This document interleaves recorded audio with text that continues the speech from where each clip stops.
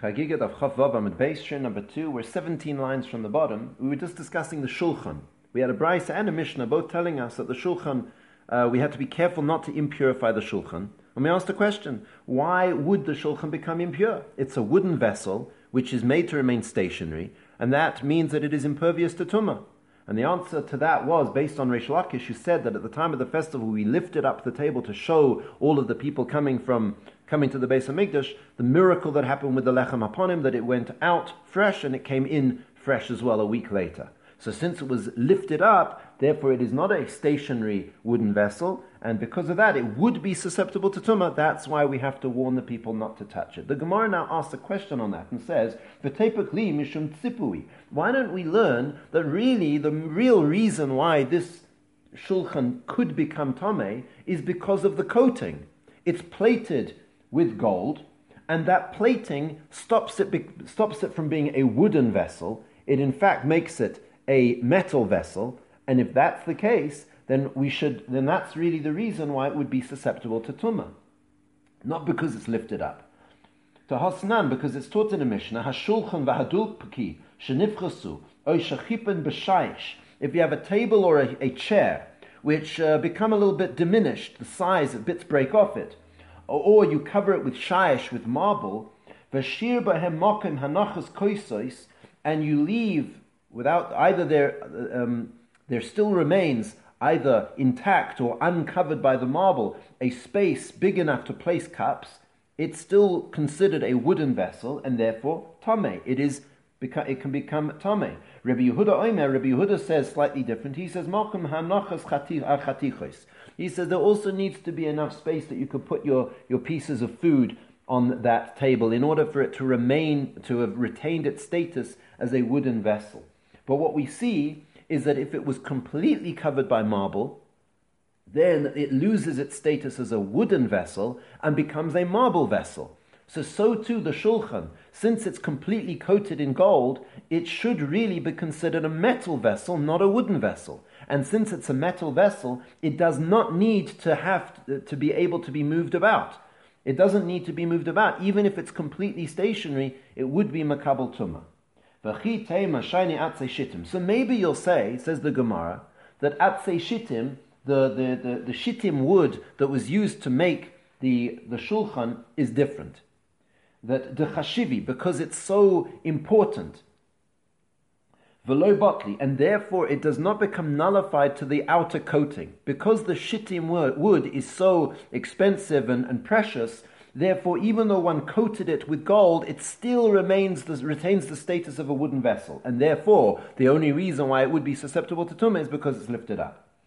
So the Gemara says, Hanichel Reish Lakish, da amal lo yishanu ela bekli achsalgim haboim medina sayam. So Reish Lakish says that this ruling that the wood inside becomes nullified to the or subordinate to the plating on the outside is only with achsalgis wood, which is a cheap wood from overseas. So then it becomes nullified and subordinate to its plating.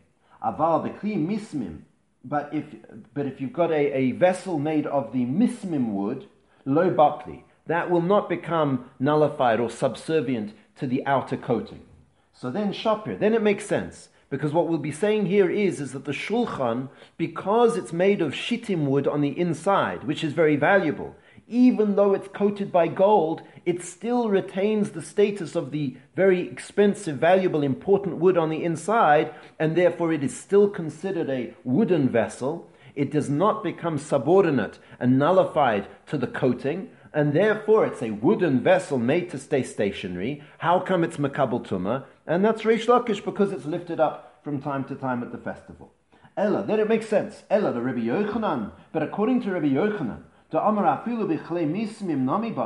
that even the mismim wood, meaning even very expensive, valuable wood, becomes subordinate to the outer coating, and therefore even expensive wood like the shittim wood would become subordinate to the golden coating on the outside. Therefore, the shulchan is actually going to be considered a metal vessel, and a metal vessel does not need to be moved around in order for it to be considered tameh.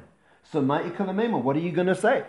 According to this opinion of Rabbi Yochanan, the reason why the table, the shulchan in the Beis HaMikdash becomes tamei is not like Reish Lakish, not because we lift it up from time to time, it's because it's made of metal. We ignore the wooden inside, it's made of metal, and that's why it should be mekabel tumah. And if you're going to say, kam betzipui omed, kam betzipui she'ena omed, maybe you'll say there's a difference. Maybe that case where the inner, the wood, becomes subservient or subordinate to the outer coating, maybe that's only when the outer coating is nailed onto the inner wooden core. But by the table, since it's just a plating, it's just an outer shell, it's not actually nailed into the wood, maybe then the wood doesn't lose its status to the outer coating. But Reish Lakish asked this very question to Rabbi Yochanan. Betzipui oimed or betzipui she'ena oimed? Is this ruling only with regards to a plating, a plated cover, or even a nailed in coating, or just a non-nailed in coating, just the plating? Is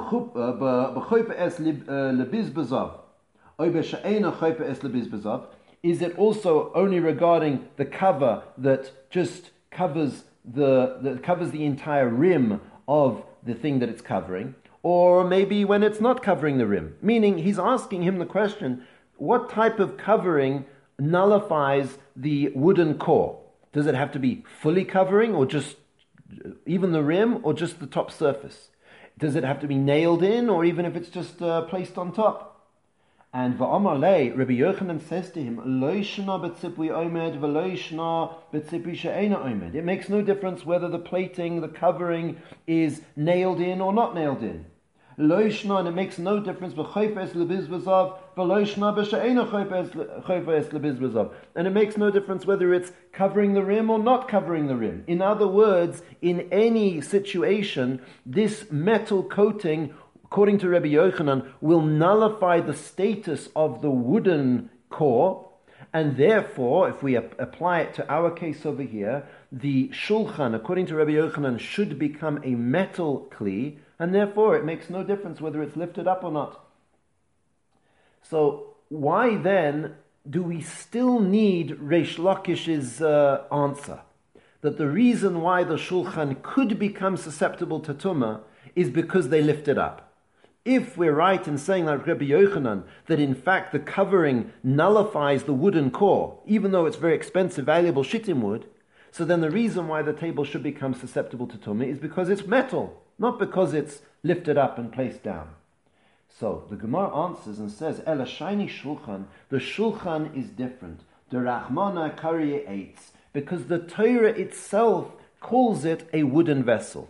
Normally Rabbi Yochanan would be right, that in a regular situation, if a person has a chair and it's made of wood and he covers it with gold or metal, it would become metal. It would become subordinate to the outer covering.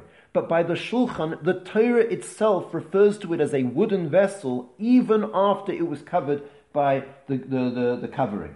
Dichsiv, as it says in the Torah, hamizbeach eitz, that the altar was made of wood, sholosh amos gavoya, it was 3 amos high, va'orkoi, and its length was shtaim amos, it was 2 amos, umiktsa'osav, and its corners loy va'orkoi v'kiroisav, its corners and its length was 8, was made of, and the walls were made of wood.